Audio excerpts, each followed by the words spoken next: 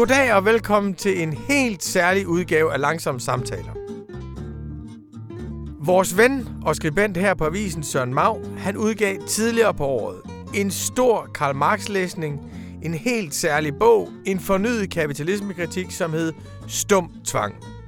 Det kan godt være, at man ikke troede, den ville nå et stort publikum, fordi Marx' tid er forbi. Det har vi skrevet rigtig mange gange. Sådan er det bare ikke. Kapitalismekritikkens tid er overhovedet ikke forbi. Og derfor blev Søren Maus bog ekstremt vel modtaget. Den er blevet diskuteret vidt og bredt.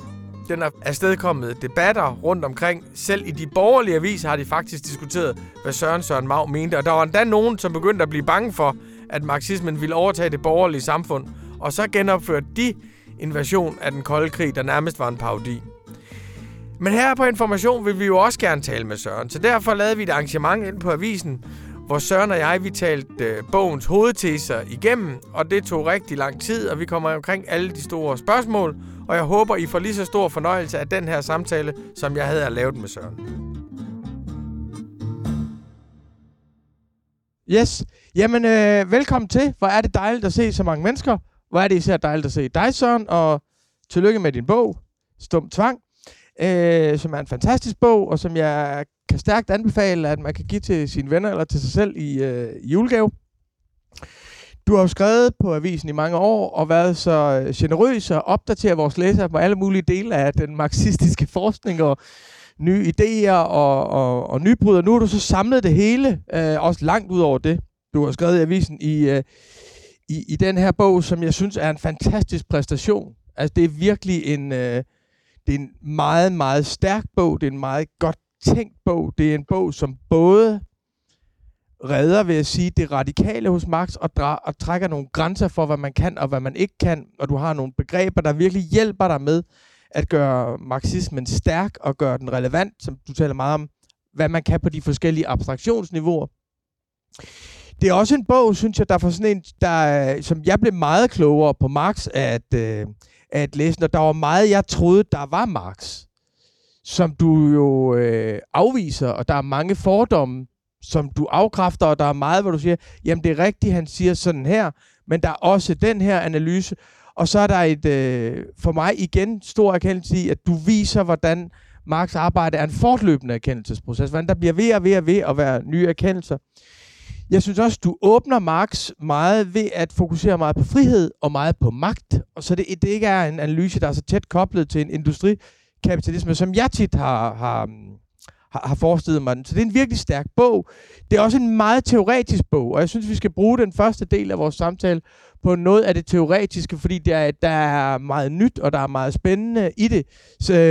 Og så kommer vi til sidst til det mere, til de konkrete analyser af de konkrete situationer, hvor den politiske strategi jo starter. Og vi taler en time, 5 kvarter eller sådan noget, så det er sådan, vi ruller. Allerførst, Søren, kunne jeg godt tænke mig at spørge dig, hvornår du første gang stødte på begrebet kapitalisme. Hvornår kapitalisme som figur egentlig dukkede op i dit liv? Jamen, det skete ret sent, føler jeg. Altså, jeg er vokset op i en familie og et miljø, hvor der for det første ikke blev talt så meget om politik, og der var ikke nogen, der var var aktive i politiske fællesskaber. Jeg tror, altså en meget afgørende begivenhed for mig var, og for mange i min generation, og også mange andre generationer, var den globale finanskrise i 2007 og 2008. Jeg er født i 89, så jeg var 18 år på det tidspunkt, da krisen brød ud i 2007. Og den havde nogle meget konkrete effekter på mit liv, blandt andet især fordi, at min far blev arbejdsløs fra den ene dag til den anden. Og min far, som havde haft fast arbejde siden 70'erne, blev ringet op en morgen og fik at vide, at firmaet er gået konkurs, du skal ikke komme på arbejde. Fordi at det var blevet opkøbt af en islandsk kapitalfond nogle år før, ikke? Som krakkede fra den ene dag til den anden. Og det tror jeg især, altså det på det tidspunkt var jeg 18 år, og det forberedte mig i hvert fald for det her begreb som kapitalisme, som navnet på alt det, der er galt, eller meget af det, der er galt, og på det system, det økonomiske system, vi lever i. Og så på det tidspunkt skulle jeg så også Altså, der var jeg blevet 18 år, og der var folketingsvalg, så jeg skulle til at tage stilling til sådan, hvad skal man stemme og sådan nogle ting. Og så på det tidspunkt meldte jeg mig ind i Enhedslisten. Der var jeg nogle år, så meldte jeg mig ud igen, men på det tidspunkt meldte jeg mig ind i Enhedslisten, og der begyndte jeg så ligesom at støde på det begreb, tror jeg faktisk, det var der. Altså, jeg kan ikke sådan huske noget, en særlig situation eller sådan noget, men jeg tror, det har været der omkring lige sådan finanskrisen, og så kom ind i et eller andet form for politisk fællesskab, hvor det var et begreb, man brugte. Så startede jeg på universitetet og blev så ligesom introduceret for Marx og begyndte så at udforske det mere. Det er sjovt, fordi og nu er jeg jo en hel del ældre end dig, jeg er fra 74, og for mig, der var finanskrisen, det var ligesom, jeg oplevede det virkelig som et intellektuelt kollaps, fordi at vi havde skrevet, jeg startede på Information i 2001, vi havde skrevet utroligt meget om kapitalisme. Og vi var meget, meget optaget af CISEC, og vi var meget, meget optaget af alle mulige forskellige ting, og vi brugte meget kapitalisme-kritiske kulturanalyser. Og havde også nogle økonomiske analyser, men det var spinkelt. Og så kom den her finanskrise, og på en eller anden måde smadrede den alting, og vi havde ikke en kæft begreb om, hvad der foregik. Altså ærligt, hvis man går tilbage og ser, hvad vi skrev på det tidspunkt, det er meget bedre nu, så jeg vil ikke skræmme nogle abonnenter, eller kommende abonnenter væk. Men for mig var det der ligesom, det var finanskrisen, det var der, hvor jeg tænkte, jeg vil aldrig mere forlade mig på teoretiske beskrivelser. Jeg fik ligesom den fornemmelse af, at kapitalismen er så ekstremt avanceret. Den udvikler sig hele tiden på en måde, som gør, at hver gang man tror, man har bekæmpet den, så dukker den op igen endnu stærkere end før. Så det var ligesom finanskrisen for mig. Det var fra nu af, der vil jeg bruge alle teorier til at se over imod virkeligheden. Teorier skal åbne for virkeligheden. Men du får her jo du engagerer dig jo meget i teori på det tidspunkt. Hvordan kom du så videre med Karl Marx? Jamen, altså... Jeg vil først sige noget til du lige sagde. Altså, jeg tror, der var rigtig mange, der havde lignende oplevelser, tror jeg, på det tidspunkt. Og det der med at mangle... altså, at der havde været nogle kulturteorier, der havde været meget dominerende, og at der manglede... vi manglede de intellektuelle redskaber til at begribe, hvad der foregik med økonomien. Og det... Altså... Da jeg så på universitetet begyndte at ville læse Marx og forstå den økonomikritik, Marx skrev på, så var der faktisk, det var ret svært at finde hjælp, ikke, fra ældre generationer. Altså marxismen har blevet så fortrængt fra danske universiteter i 80'erne og 90'erne, og at der var ikke rigtig nogen, altså det var ikke noget, man rigtig blev undervist i, og altså så på den måde har der har så været sådan en genopdagelse af Marx og den kapitalismekritik de sidste 10 år, både på international plan, men også i Danmark i høj grad. Og den har været meget drevet frem af altså studerende og unge forskere selv, og det, altså som jeg selv er et eksempel på. Men altså, jeg startede som sagt på universitetet, der var jeg 20 år, og jeg startede på RUC og gik der et år, inden jeg så startede forfra på filosofistudiet i Aarhus. Og der kan jeg huske, der havde vi så sådan en introduktion til sociologiens klassikere, hvor vi læste Marx. Og jeg kan huske, hvor spændende jeg synes, det var, og jeg kan også huske, hvor tydeligt det var, at dem, der underviste i det, helt klart ikke forskede i det, og sådan kom med den samme gamle sådan standardintroduktion til Marx, som var meget utilstrækkelig. Jeg kan huske sådan nogle spørgsmål. Nogle af de spørgsmål, jeg stillede, og som som jeg ikke kunne få svar på. Og så kom jeg til Aarhus på det der miljø, der er for filosofi og idéhistorie, som har sådan været kendt for jo historisk at have en meget stærkt marxistisk forskningsmiljø, men det var der bare, altså det var jo helt væk, altså. Så var vi på det tidspunkt en masse studerende, der selv begyndte at læse det, selv lavede studiekredser og begyndte ligesom at læse og skrive om det. Men altså, i mange år, der var faktisk, altså i mine studieår, der var jeg i høj grad optaget af klassisk tysk filosofi, mere end Marx. Så jeg brugte de fleste af de år på at læse rigtig meget Kant og Hegel og sådan nogle ting. og kom til Marx via den vej, da jeg brugte et par måneder, da jeg skulle beslutte mig for, hvad jeg skulle speciale om på, og jeg tænkte, nu kommer jeg til at have 6 måneder, hvor jeg kan fordybe mig i et eller andet værk. Det kommer jeg måske aldrig til at få igen. Så valget stod mellem, skal det være helt stor logik, eller skal det være Marx-kapitalen? Og det endte så med at være Marx. Så.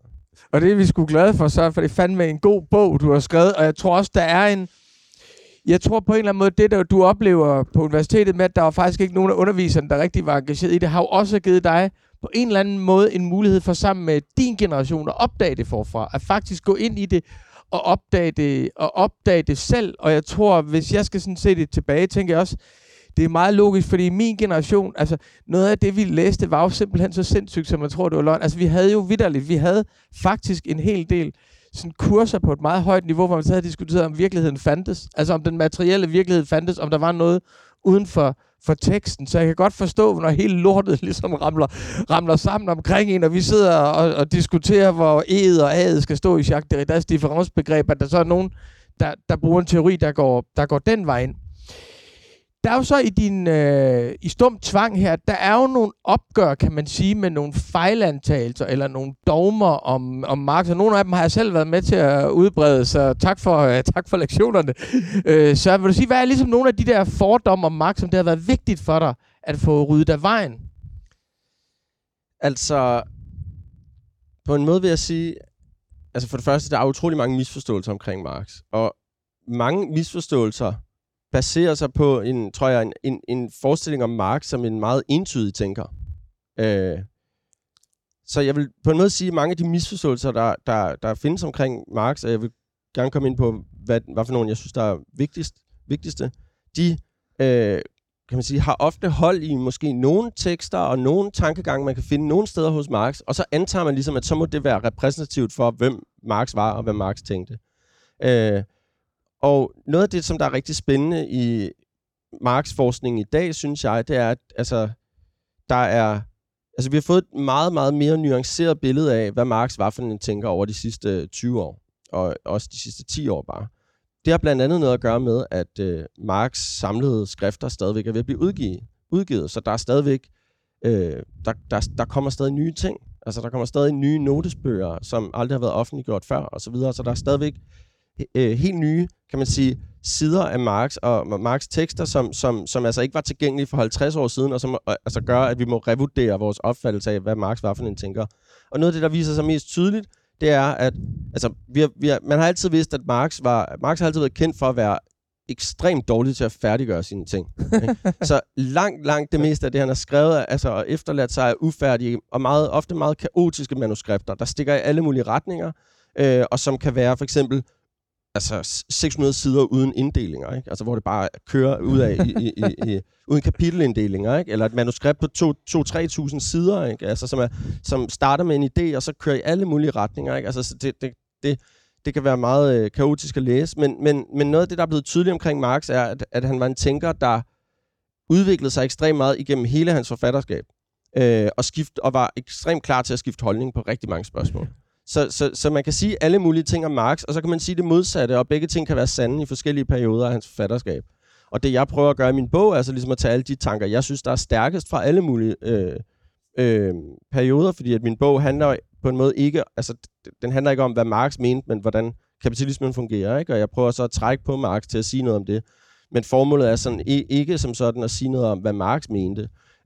Men for nu at svare på dit spørgsmål. Nogle af de misforståelser, der er, jeg vil sige, en af de vigtigste er det, som jeg i bogen kalder for økonomisme. Altså forestillingen om, at økonomien forestillingen om, at Marx mener, at økonomien udgør en særlig del af samfundet, der er adskilt fra andre dele, og som er styret af en unik eller særskilt logik eller rationalitet eller lovmæssighed, som adskiller sig fra, hvordan resten af samfundet fungerer, og at resten af samfundet på en eller anden måde er bestemt af, eller kan reduceres til det økonomiske. Den idé, sådan, det er en meget, meget udbredt misforståelse omkring Marx, at Marx reducerer alt til det økonomiske, og at han med økonomi mener det samme, som økonomer mener, når de siger økonomi. Det er en, Og den vil jeg sige, den viser du meget overbevisende. Altså det er virkelig overbevisende afdækket, hvordan det ikke er tilfældet, men man i hvert fald kan læse alle mulige andre ting. Det er jeg glad for, du synes. Det har også været en meget vigtig misforståelse at adressere for mig i den bog. En anden misforståelse, det handler om, som er relateret til det, handler om determinisme. Forestillingen om, at Marx abonnerer på en idé om, at historien har en nødvendig udvikling og et nødvendige stadier, der skal gennemgås. Der er sikkert mange af os, jeg kan huske på studenterkursus engang, har jeg haft en lærer, der har tegnet sådan en trappe på tavlen, sådan antik slavesamfund, feudalisme, kapitalisme, socialisme og kommunisme, som sådan en slags historisk trappe, man skal igennem, og så er der en dialektik af produktivkræfter og produktionsforhold, der styrer historiens gang, og i sidste instans så er det teknologiens udvikling, der styrer historiens gang, og ikke mennesker, der ændrer historien eller et eller andet. Altså, så forestillingen om en deterministisk historiefilosofi, den misforstå, det er også en misforståelse, der er meget udbredt. En tredje misforståelse, jeg vil pege på, og som er kommet meget fra økologiske, økokritiske tænkere og grønne bevægelser og de tænkere, der er forbundet til det, er ideen om, at Marx er prometeansk, altså efter Prometheus, den græske gud, der gav ilden til menneskene, og som så ligesom er blevet gjort til et symbol sådan på den teknologiske altså menneskets teknologiske dominans af naturen og en slags destruktiv relation til naturen. Forestillingen om, at Marx er en prometeansk tænker, altså en tænker, der fejrer det industrielle fremskridt og menneskets evne til at dominere og undertvinge sig naturen, og en hvad skal man sige, sådan klassisk modernistisk tænker, der ikke er, hvad skal man sige, sensitiv over for hvad skal man sige, at tænke naturen ind i sin samfundsteori. Det er også en meget, meget udbredt misforståelse omkring Marx. Så det vil jeg sige, det er nogle af de vigtigste. Der er en anden, som jeg også sætter pris på, at du fremhæver, eller var lærerigt for mig, det er, at man kan godt i forhold til hele fremmedgørelsesbegrebet, have en forestilling om, at der må være et eller andet før-kapitalistisk menneske, som lever i sådan en eller anden romantisk samhørighed med sig selv, og en eller anden identitet og afklarethed, og så kommer kapitalismen og splitter mennesket.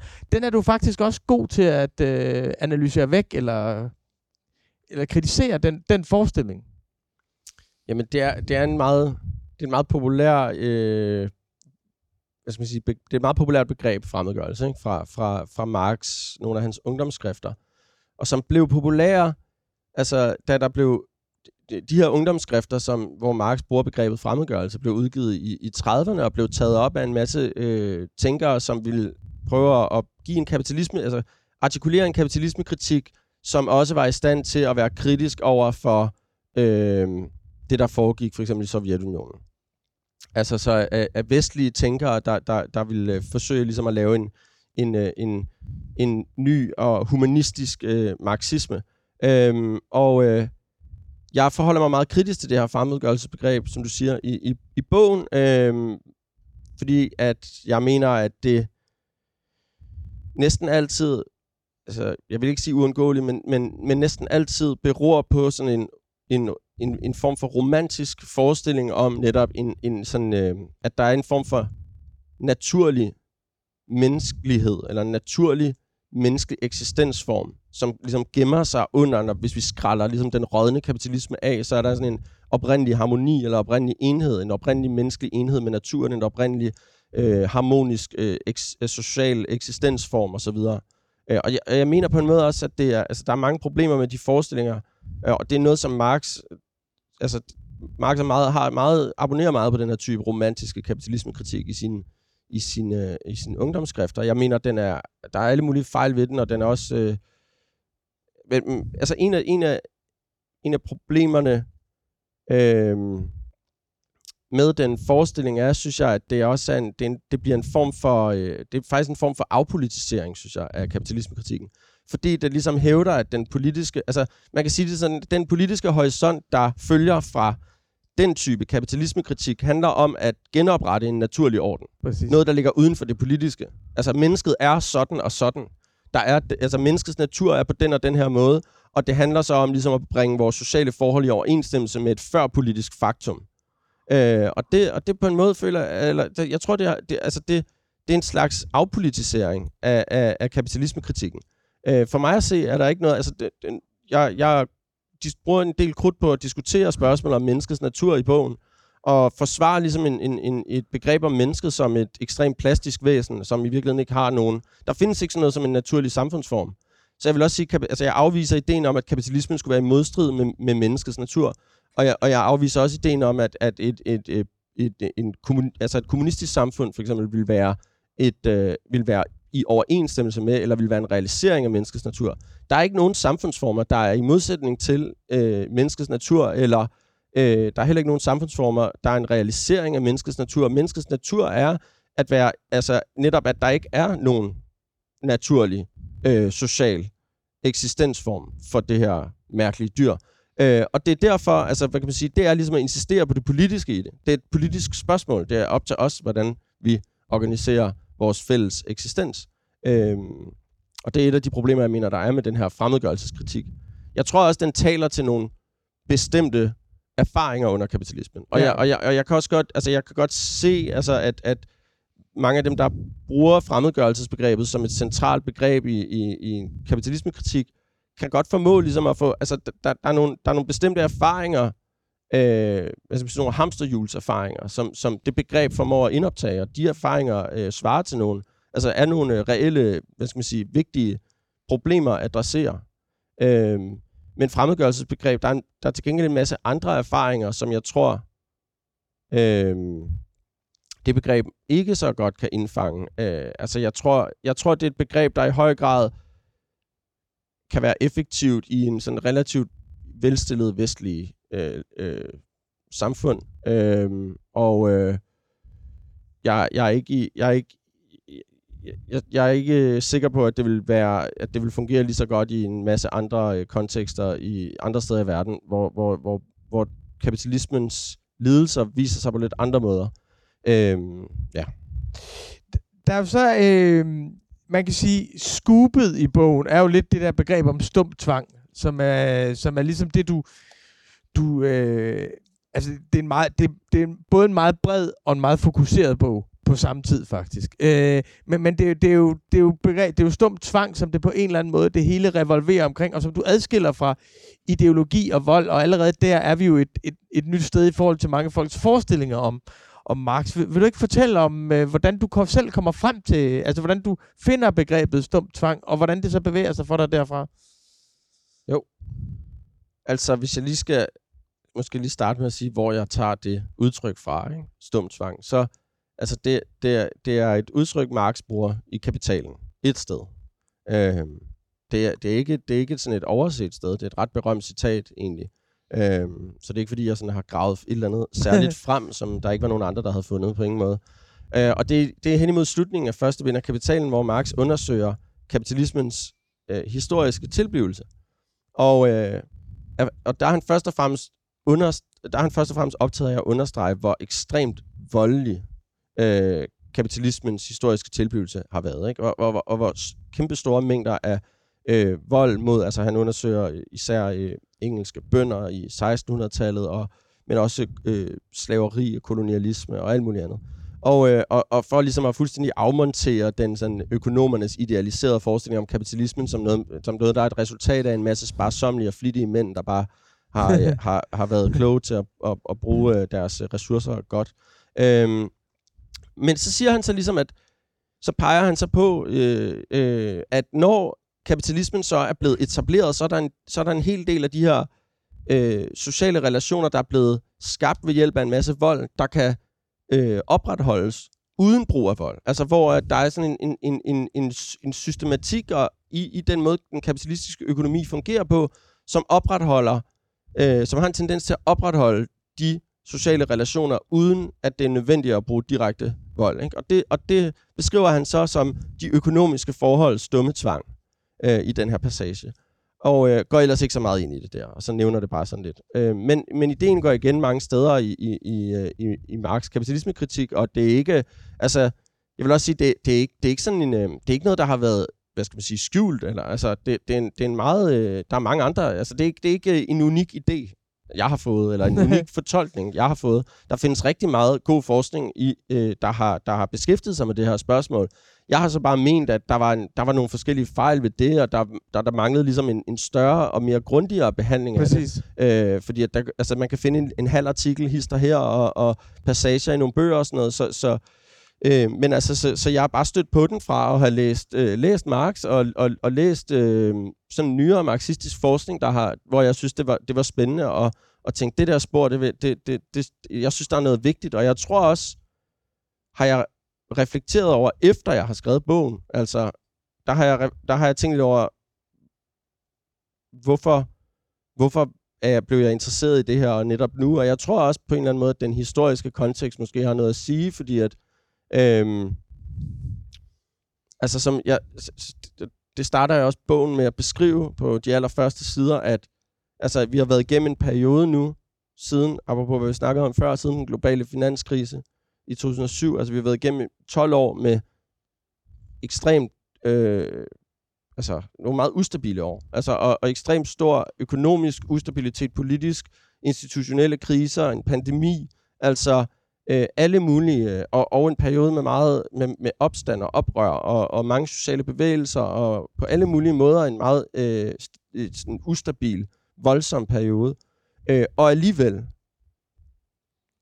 lever vi stadigvæk i kapitalismen. Ikke? Altså på trods af den her enorme og meget dybe krisetilstand, som på en måde ikke rigtig er løst, altså årsagerne til den økonomiske krise i 2008, altså der lever vi stadigvæk i kapitalismen. Og jeg tror, jeg har savnet måske, altså jeg synes, selvom min bog jo ikke er en undersøgelse af de sidste 12 år, men af, hvad skal man sige, kapitalismens væsen, så tror jeg, at det har noget, grunden til, at jeg har fundet det interessant, var, at jeg føler, at det er noget af det, der kan være med til at forklare, hvorfor er kapitalismen så forbandet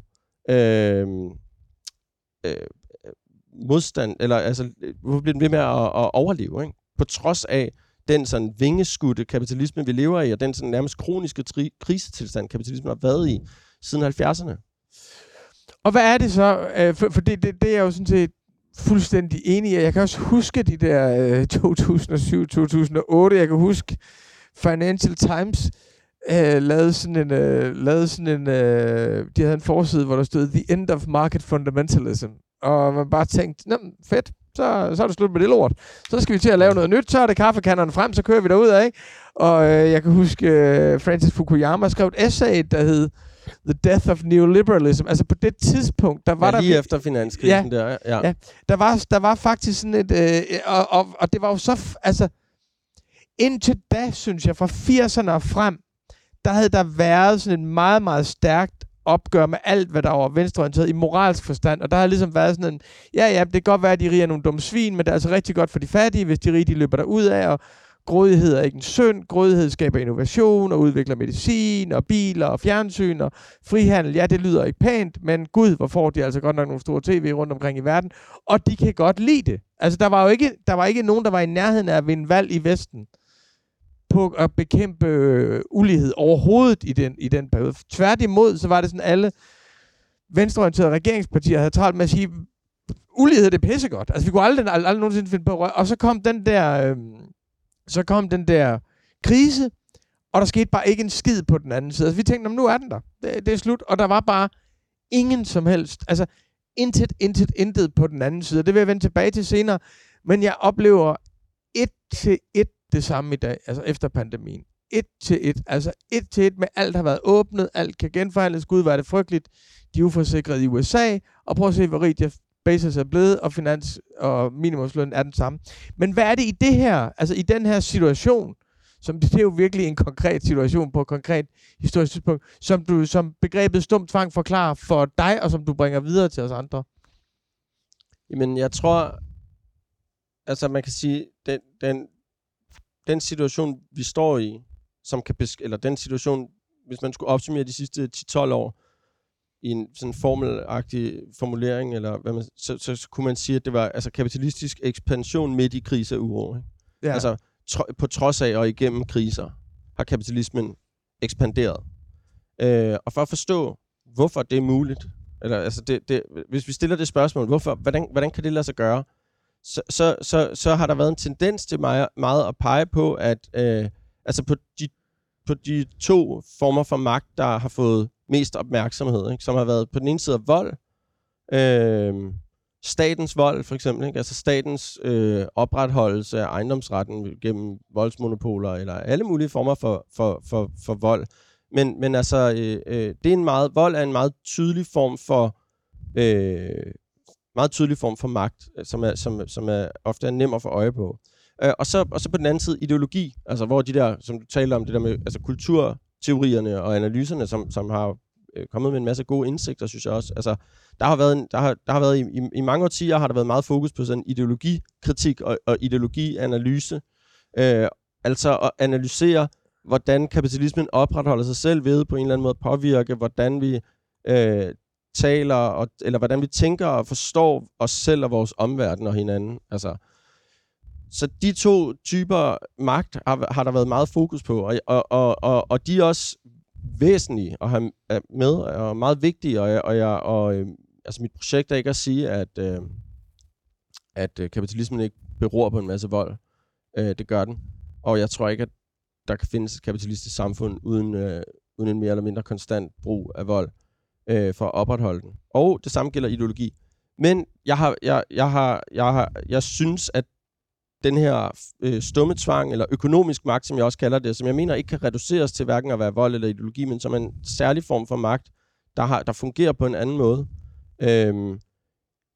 Altså, for at forklare den her situation, vi står i, for at forklare, hvorfor kapitalismen ikke er kollapset for længst, bliver vi nødt til også at have det aspekt med, fordi jeg tror, det er en meget central meget central, nogle meget vigtige mekanismer for at kapitalismen for at forstå, hvordan kapitalismen opretholder sig selv. Noget af det er også, altså der er et kapitel i bogen, der handler om kriser, og ofte har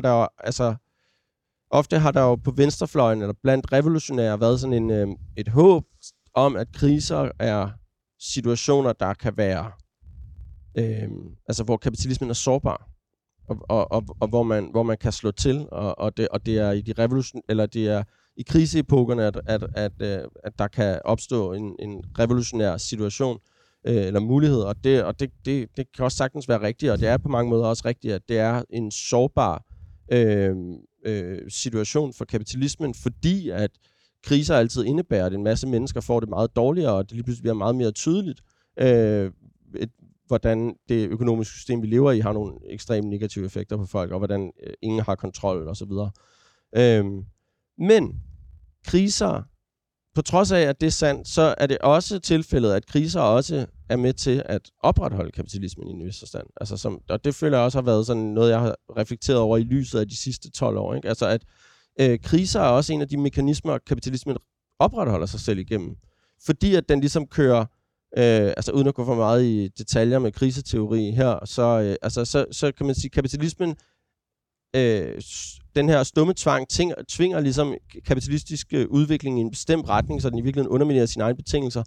Og så kommer der en krise, og det fungerer også som en måde at forny, altså at ligesom starte en ny cyklus på, ikke? Så det føler jeg også har været ligesom vigtigt i forhold til den nuværende situation, at forstå, hvordan at kriser er ikke kun sårbarhed og svaghed for kapitalen, men er faktisk også en mekanisme, hvor igennem kapitalismen opretholder sig selv. Og her, når vi siger, at kapitalismen opretholder sig selv, så er vi jo et sted, som vi også meget tit er på Dagbladet Information, hvor vi taler om kapitalismen som sådan et subjekt i historien. Kapitalismen gør sådan og sådan, og jeg kan huske.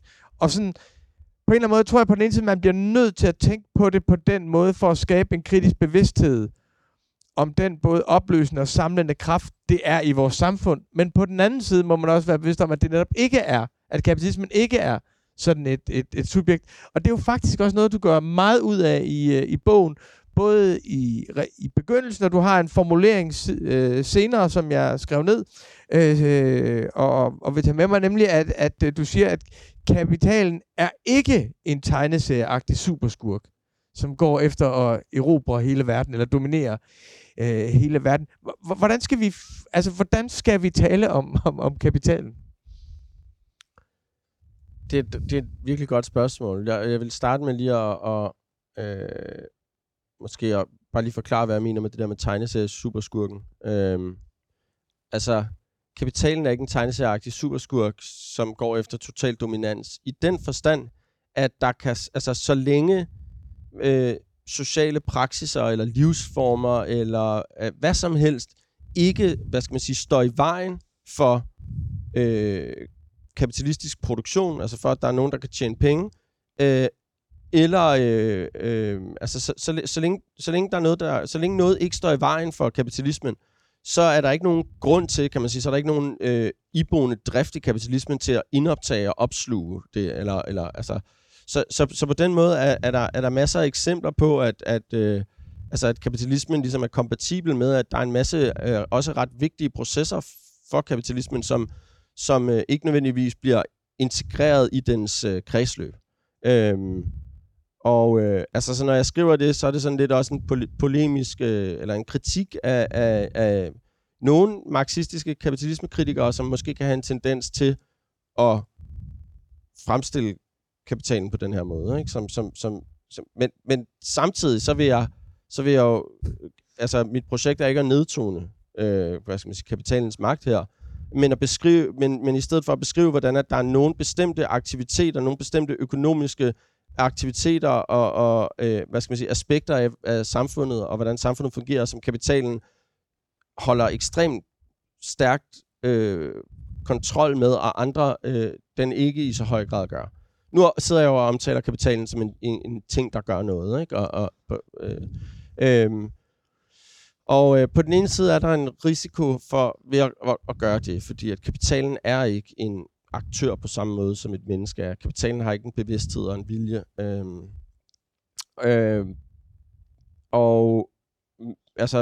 Det kan godt blive lidt mystisk at sidde og tale om kapitalen som en aktør på den måde. På den anden side, så er det også, kan man sige netop, noget af det, der er meget afgørende og unikt ved kapitalismen i forhold til andre klassesamfund igennem historien, det er, at det i langt mindre grad er en elite af personer, der sidder på magten. Altså i tidligere samfundsformer var det i langt højere grad muligt at identificere nogle personer, der sad på magten. Nogle konger, eller godsejere, eller slaveejere, eller en elite af personer, der sad på magten. Det særlige ved kapitalismen er, er netop, at det i meget høj grad ikke er på den måde, men at også dem, der, altså også kapitalisterne, også overklassen, også dem, der sidder på magten, er underlagt den her strukturelle tvang, der er i kapitalismen. De er også underlagt konkurrencemekanismer.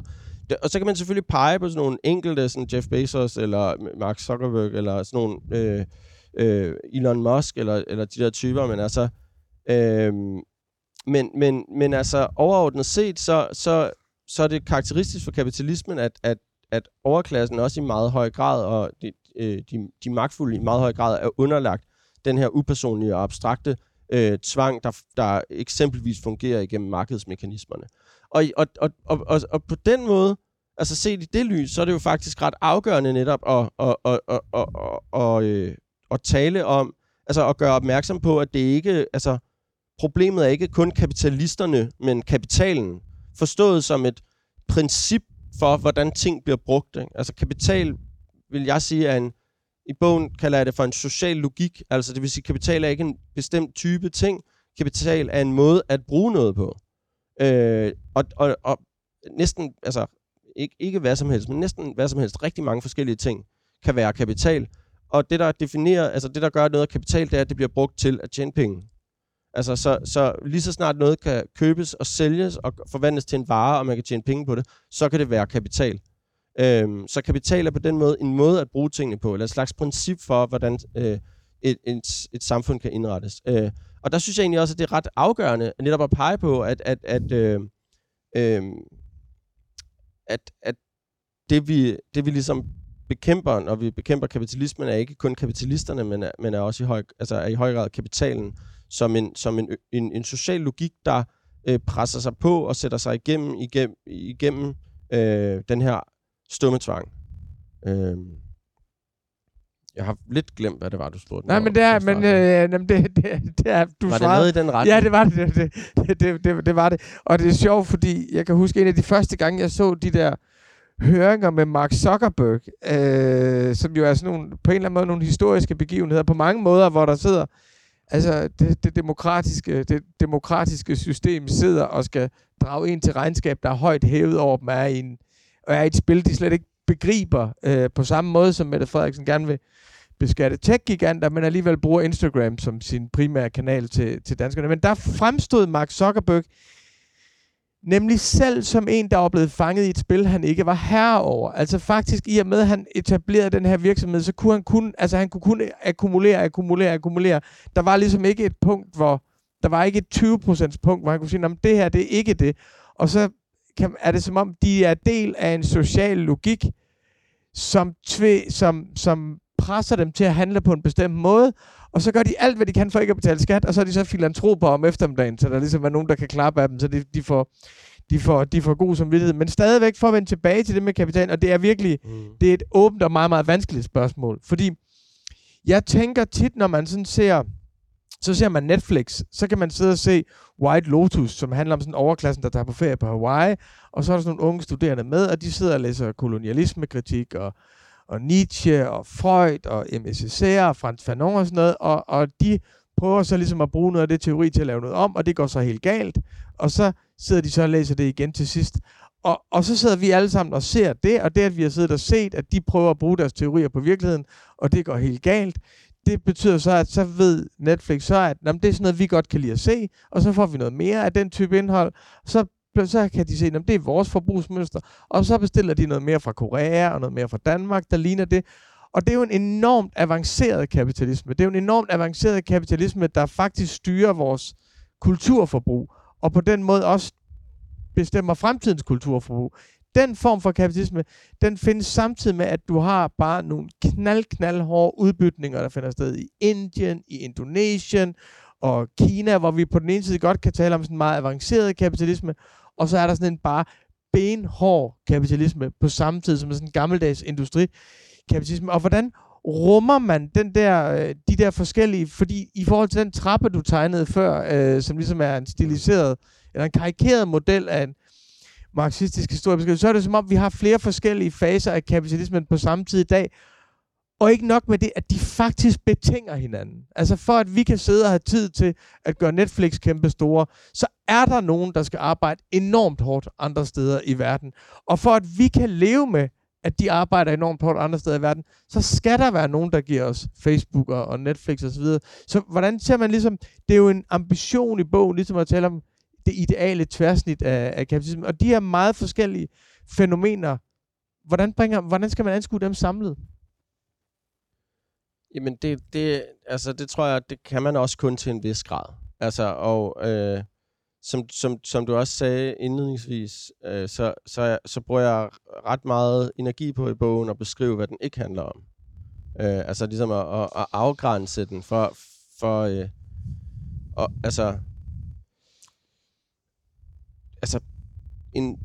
den her type marxistiske analyse af kapitalismen kan fortælle os noget om nogle meget vigtige ting i det samfund, vi lever i, men kan ikke fortælle os alt, hvad der er at sige om det samfund, og heller ikke alt, hvad der er vigtigt at bekæmpe.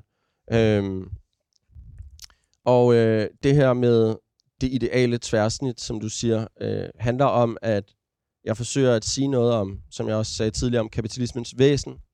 Så jeg forsøger at sige noget, jeg forsøger at beskrive en form for magt, som jeg mener er virksom i alle varianter af kapitalistiske samfund. I forskellige grader, i forskellige former, men altså nogle mekanismer, der fungerer i alle kapitalistiske samfund. I Danmark i dag, men også altså i Indien i 60'erne, eller i et engelske landbrug i 1700-tallet. Altså, det betyder også, at det er, altså det bevæger sig, min bog bevæger sig på et højt abstraktionsniveau. Men det der jo er fælles for de forskellige brancher og forskellige dele, altså forskellige de forskellige typer af varer, forskellige produktionsprocesser osv., som du beskriver der, det er jo den, hvad skal man sige, det som jeg vil sige er det afgørende i kapitalismen, som er produktion for profit. Altså den kapital, den logik, altså at noget bliver brugt for at tjene penge, ikke? At der bliver produceret tekstiler i indiske tekstilfabrikker for at tjene penge, at der bliver produceret tv-serier på Netflix for at tjene penge, ikke? Altså det er det, der er det styrende princip for beslutninger omkring, hvad der bliver produceret, hvem der producerer det, hvor det bliver produceret.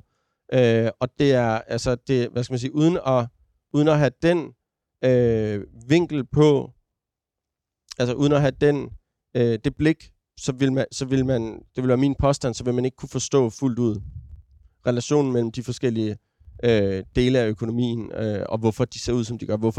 Hvorfor at det tøj, man går i Danmark, bliver produceret i Indien eksempelvis, og ikke et andet sted, og hvorfor det bliver produceret på den måde, det gør, osv. Så i hvert fald et sted at starte er at identificere den grundlæggende økonomiske logik, der er, hvad skal man sige, der er styrende for styrende i økonomien, og nogle af de mekanismer, der opretholder den, som er den her stumme tvang, abstrakte, anonyme, upersonlige magt.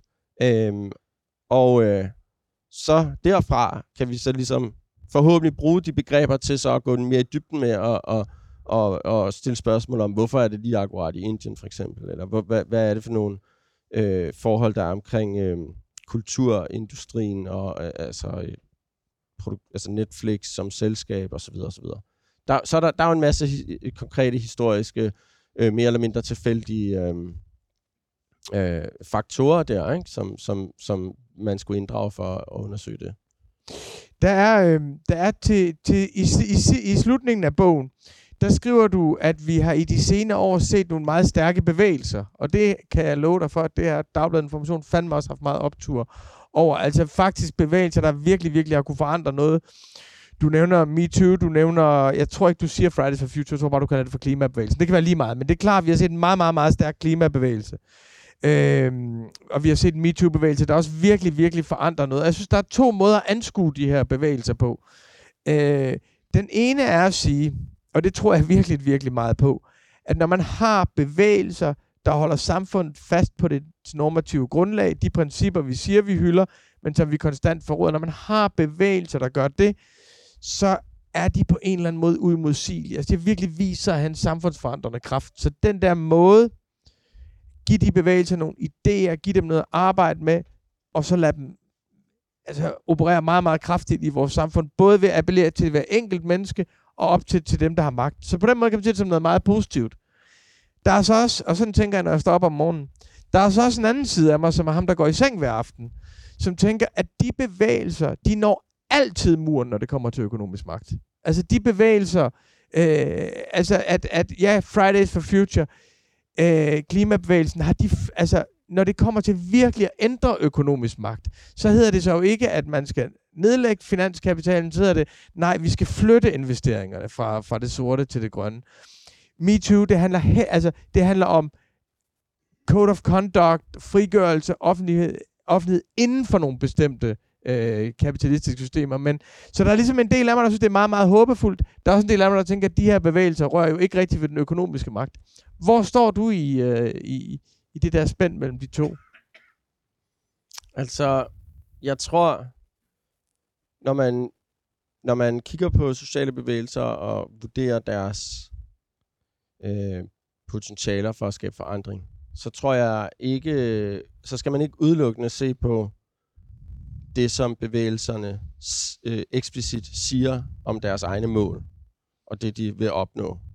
Men også overveje, hvad vil konsekvenserne være, hvis de lykkes med at gøre det.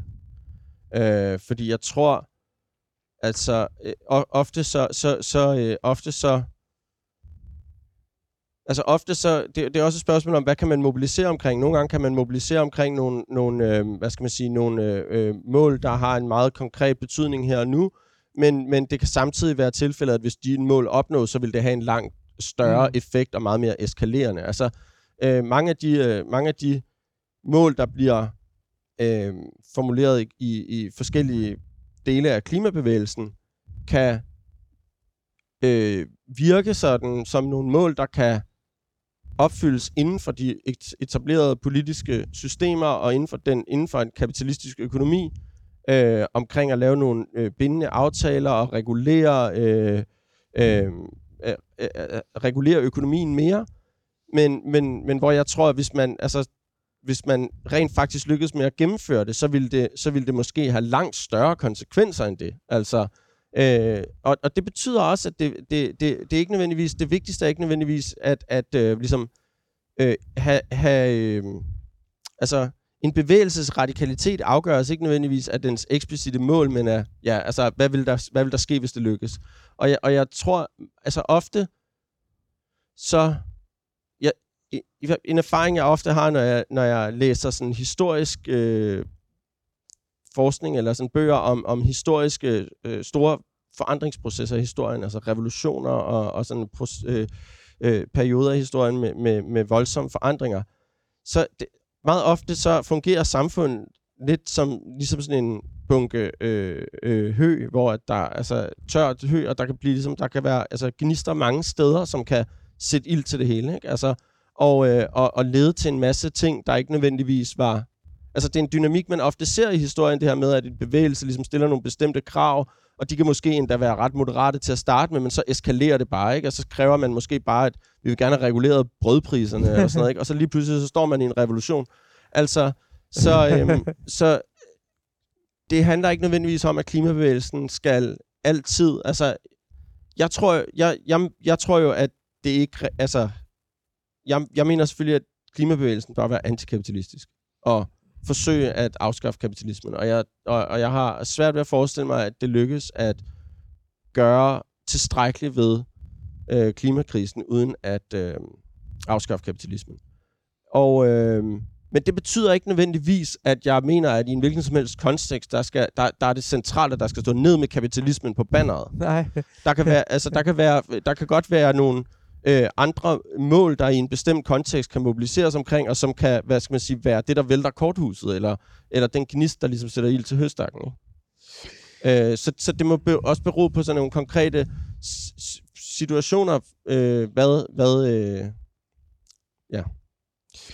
Ja, og der tror jeg, at jeg selv tænker, altså jeg er jo enig meget, meget langt hen ad vejen med, at det der, altså at hvis man slutter sig til en sag, vi skal realisere, vi skal leve i et samfund, der ikke er i krig med vores eget naturgrundlag. Hvis man ligesom engagerer folk omkring den sag, og jeg tror, at det er godt for enhver social bevægelse, der skal blive meget stærk, at man venter meget længe med at bruge ord som kapitalisme. Altså jeg tror virkelig, man skal løse folks, altså man skal tilbyde dem, der ikke er eksplicit ideologisk venstreorienteret, man skal tilbyde dem noget, som er en løsning i deres virkelighed. Altså, og det kan være alt lige fra at sige, jamen hvis man skal tage et opgør med den amerikanske pharmaceutical industry, som Bernie siger, så skal man virkelig sige, prøv at høre, du skal fandme ikke betale mere for din medicin, end det koster at producere den. I har alle sammen ret til sundhedsforsikring. Vi skal leve på en måde, så vi ikke smadrer naturgrundlaget for de næste generationer. Og så jeg er enig med dig i, at der er et meget, meget stort potentiale den vej. Og man kan samle enormt mange mennesker, fordi der er i vores tid, og det er meget, meget, meget håbefuldt for mig, og for Dagbladet Information, der er et enormt mobiliseringspotentiale. Der er rigtig mange, der mener, at samfundet er simpelthen ikke demokratisk nok. Vi bliver bestemt over, vi vil være med til at bestemme. Så det er jeg sådan set normativt enig med dig i, men jeg oplever så bare, at hvis man ikke adresserer den økonomiske magt direkte undervejs, så bliver man taget af den. Altså så bliver man ligesom fanget af den, og jeg oplever, at det er det, der sker hele tiden faktisk. Ja. Ja. Og altså, og hvorfor er det så, at bevægelser nogle gange møder deres grænse der? Altså det er fordi, at kapitalens økonomiske magt har er meget stærk. Ja. Ikke? Og det handler altså at adressere den altså noget af det, jeg også forsøger at beskrive i min bog, er, hvordan at for hver dag, der går, bliver kapitalens magt på en måde stærkere og stærkere, fordi den gradvist omformer hele, altså den globale økonomi og dermed grundlaget for menneskets eksistens på en måde, hvor det bliver sværere og sværere at træde ud af den. Ja. Det ville have været langt nemmere for 100 år siden at starte en revolution et sted, og så ligesom inden for en eller anden overskuelig geografisk, inden for en eller anden overskuelig zone, ligesom etablere alternativ produktion til at brødføde den befolkning, der var inden for den zone eller sådan noget, ikke? Og i dag, der kan du stå med sådan nogle kæmpe områder, hvor man kun producerer én afgrøde, ikke? Og hvis der var lige pludselig bare en revolutionær tilstand der, så ville man bare være afskåret fra alt muligt, som befolkningen, der bor der, ville have brug for at overleve, ikke? Så den gradvise øgning af arbejdsdelingen, af den internationale arbejdsdeling, eksempelvis, er noget af det, der gør, at det bliver sværere og sværere at bryde med. Så det vil sige, der er en slags, altså på længere sigt, er der ligesom hvad skal man sige, det bliver i hvert fald i nogle henseender sværere og sværere. Og adressere den økonomiske magt, som jeg beskriver det, det vil jo simpelthen betyde at finde nye måder at organisere selve sådan reproduktionen af arten på. Altså, det handler jo ligesom om, altså hvis man skal sige, hvad er økonomi, så vil jeg, altså økonomi er de processer og aktiviteter, hvor igennem samfundets overlevelse opretholdes, eller organiseres. Så det handler om ligesom at gribe fat ved livets rod på den måde, ikke? Altså det handler om altså kapitalen har fat omkring selve grundlaget for vores liv, ikke? Altså i form af for eksempel kontrol over jord- og fødevareproduktion og alle sådan nogle ting. Så det er et meget elementært niveau af eksistensen, vi skal der skal forandres.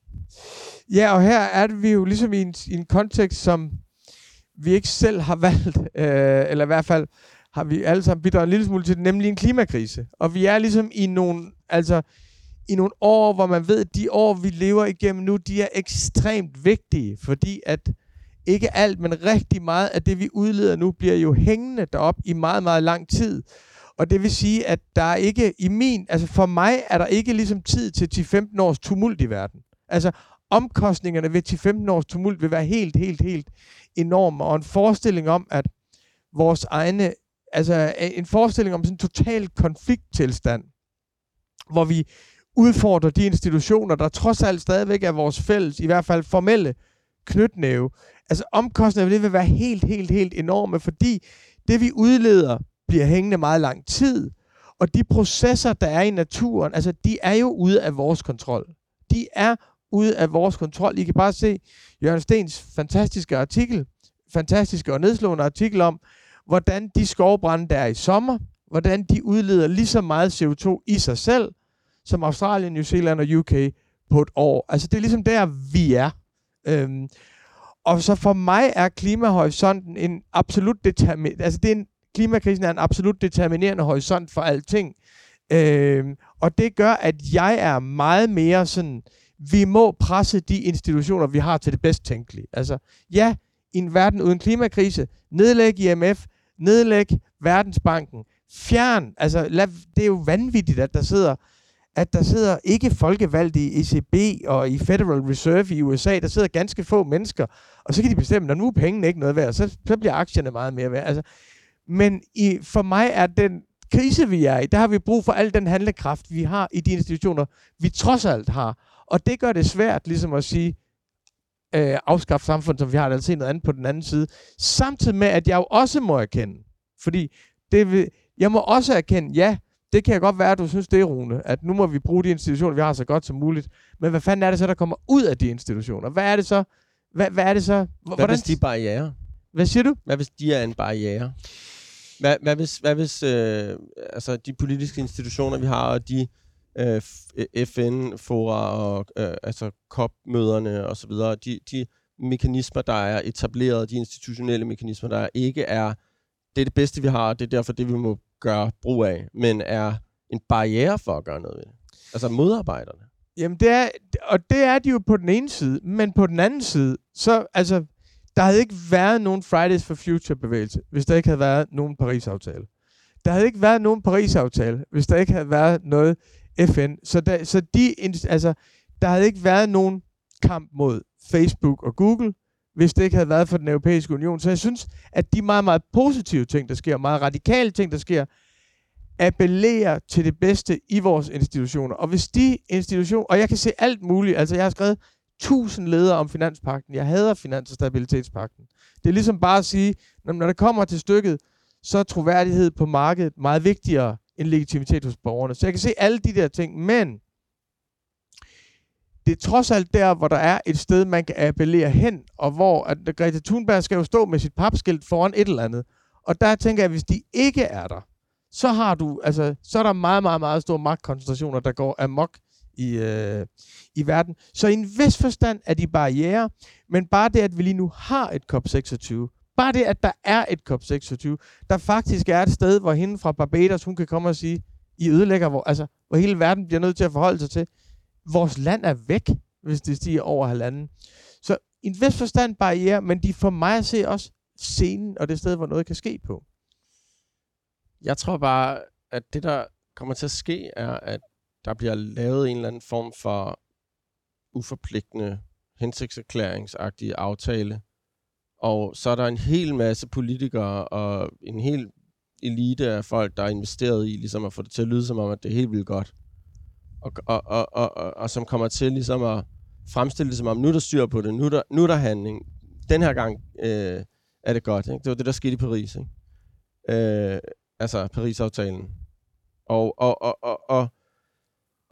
så giver det bare en, altså så kommer det ikke til at ske, og det, altså det, indtil videre har det der system, vil jeg bare sige, spillet fallit, ikke? Altså der er på ingen måde blevet gjort i nærheden af nok. Altså eller man kan sige det på den måde, at jeg synes erfaringen med COP-systemet viser, eller erfaringen indtil videre med det er, at det er ekstremt dårligt til at håndtere de udfordringer, der er, eller det problem, der er. Ikke? Altså, og på ingen måde har været i stand til at gøre nok, og gøre det nok hurtigt nok, og så videre. Altså,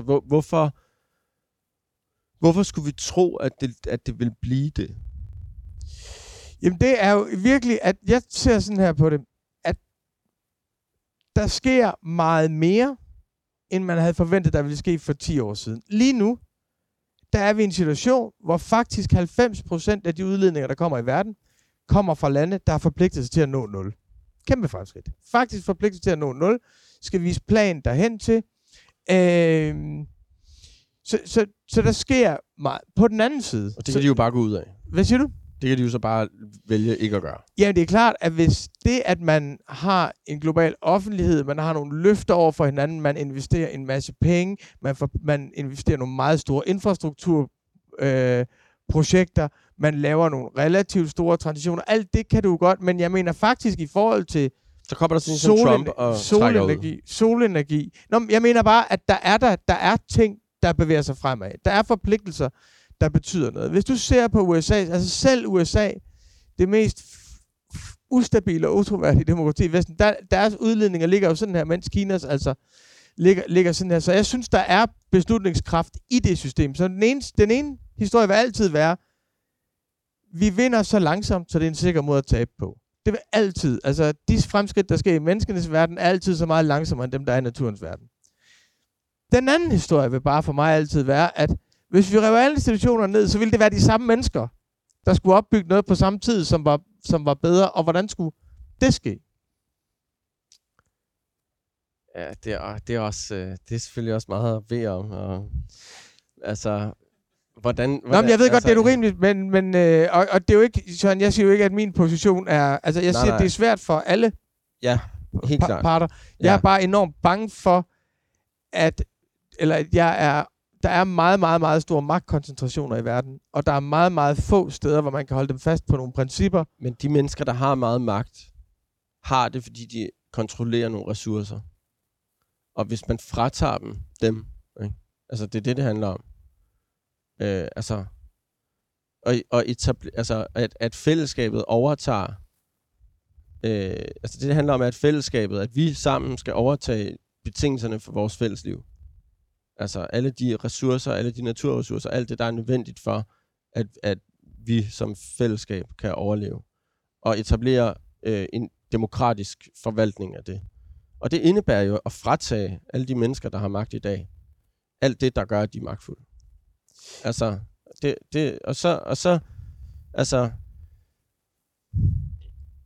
ja. Men det er, altså, jeg siger bare, på vejen derhen, der er der nogle ting, der accelererer meget hurtigt i naturen. Ja. Og jeg tror virkelig, at hvis der er en ting, vi har lært, så er det, der ikke, altså, magt akkumulerer, og der er ikke nogen, der afgiver den frivilligt. Nej, det er rigtigt, og derfor må vi tage magten fra dem. Ja.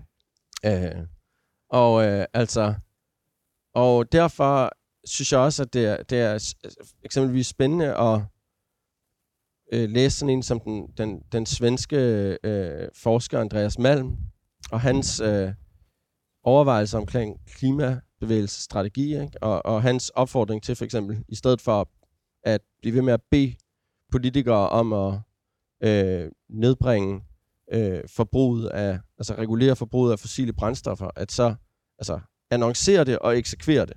Ikke? Og hvad betyder det? Det betyder at lukke et kulkraftværk for eksempel. Ikke? Altså blokere det eller sabotere det. Altså så lukker vi det.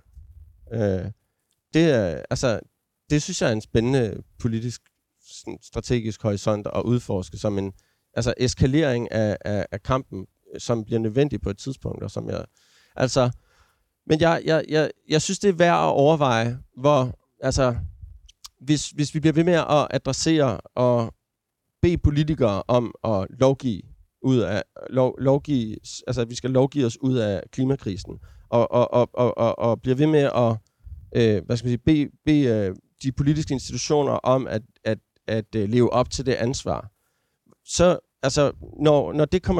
når de politiske institutioner igen og igen ikke lever op til det, hvad resulterer det så i? Jeg siger det her for ligesom at nuancere lidt det, jeg siger, at min pointe er ikke, at vi nødvendigvis så skal stoppe med at bede, altså at appellere til politiske institutioner. Spørgsmålet er, hvilket potentiale har det for ligesom den videreføring af kampen, ikke? Altså, vil frustrationen over, at de politiske institutioner ikke gør det, lede til afmatning af kampen, eller vil det lede til en eskalering af kampen? Og hvis det gør det sidste, så synes jeg, det er en fin ting. Altså, jeg tror ikke på, at det kommer til at blive et klimatopmøde, der kommer til at stoppe klimakrisen. Og at det bliver politikere, og at det bliver lovgivningsarbejdet i parlamenterne. Altså, jeg har meget svært ved at tro, at det er det etablerede politiske systemer, der kommer til at løse klimakrisen. Men jeg har ikke noget imod at appellere til det, så længe det har en strategisk horisont. Og med det mener jeg, så længe at kravet om handling til institutionerne ikke leder til afmatning, men leder til optrapning af konflikten, eller hvad skal man sige, en stærkere modstand. Ja, for jeg ser sådan på det, at altså, det er jo ikke, vi kommer ikke til at løse klimakrisen. Den er horisonten for resten af vores liv. Det er ikke en kamp, hvad skal man sige? Det er ikke en kamp, vi vinder eller taber.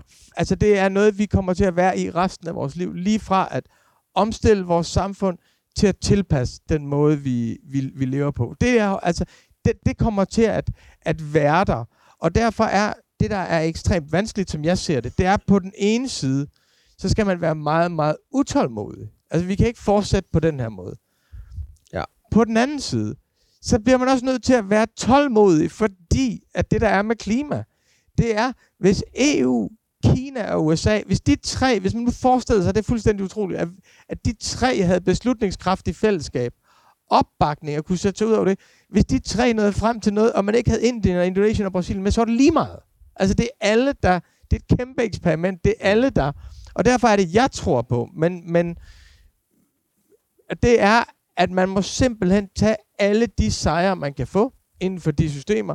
Fridays for Future, klimabevægelsen, flytte investeringsbevægelser, demokratisering af kapitalbevægelser, stille op i alle sine kapitalfonde,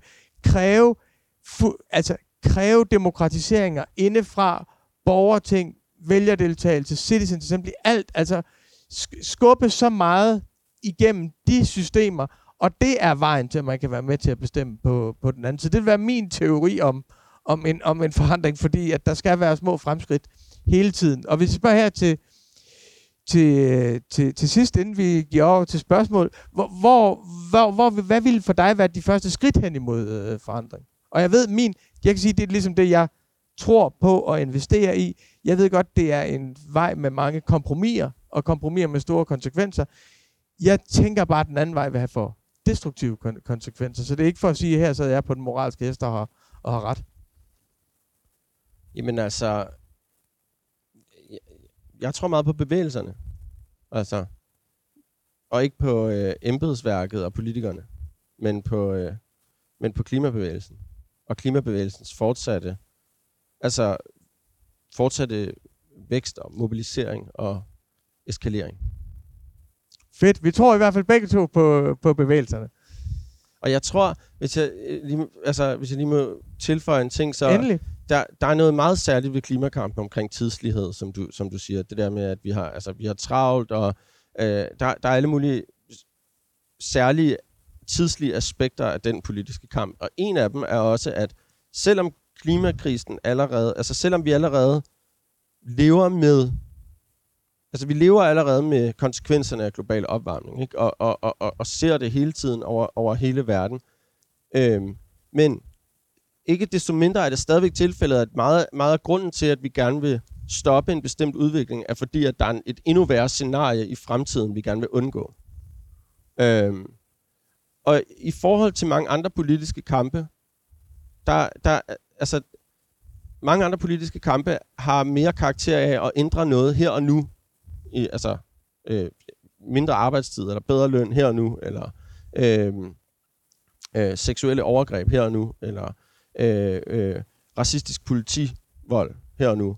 Altså, klimakampen har det særlige, at vi i høj grad kæmper for at afværge noget, der sker på et tidspunkt ude i fremtiden. Ikke? Og det kræver, det betyder, at det er en anderledes ting at mobilisere omkring.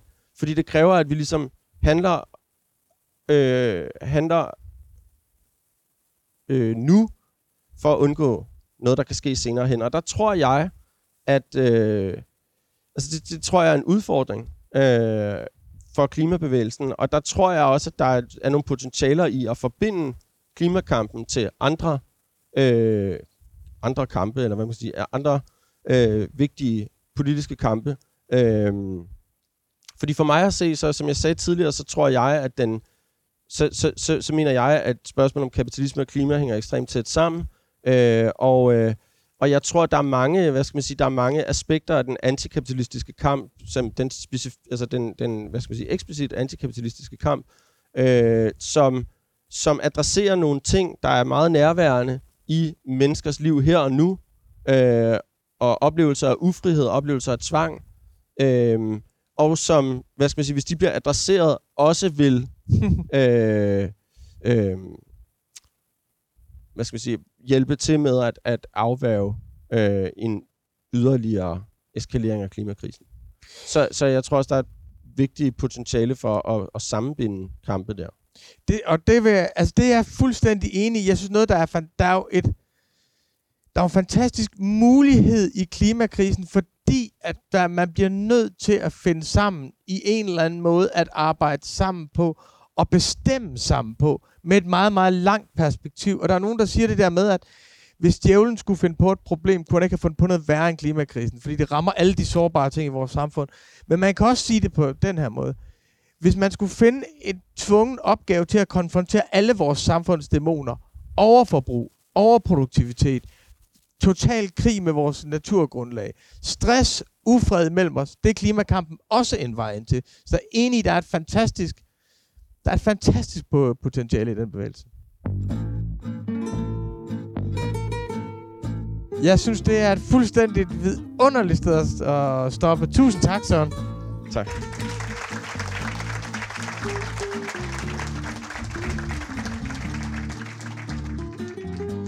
Det var så vores særlige arrangement med Søren Mau, vores samtaler om stum tvang. Jeg kan kun anbefale, at man køber bogen, giver den til sine venner og efterfølgende låner den, så man selv kan læse den. Det er en enestående interessant Karl Marx-læsning. Jeg havde rigtig mange reservationer over for Karl Marx, og også mange ting, som viste sig at være fordomme. Jeg blev meget klogere og opløftet af at læse bogen. Langsomme samtaler er tilbage i den sædvanlige standard efter nytår. Vi starter med den kendte amerikanske racismekritiker Ibram X. Kendi. Derefter får vi besøg af den franske sociolog Bruno Latour. Så kommer den kenyanske klimaaktivist Elizabeth Watuti, som åbnede COP26 med et brag af en tale.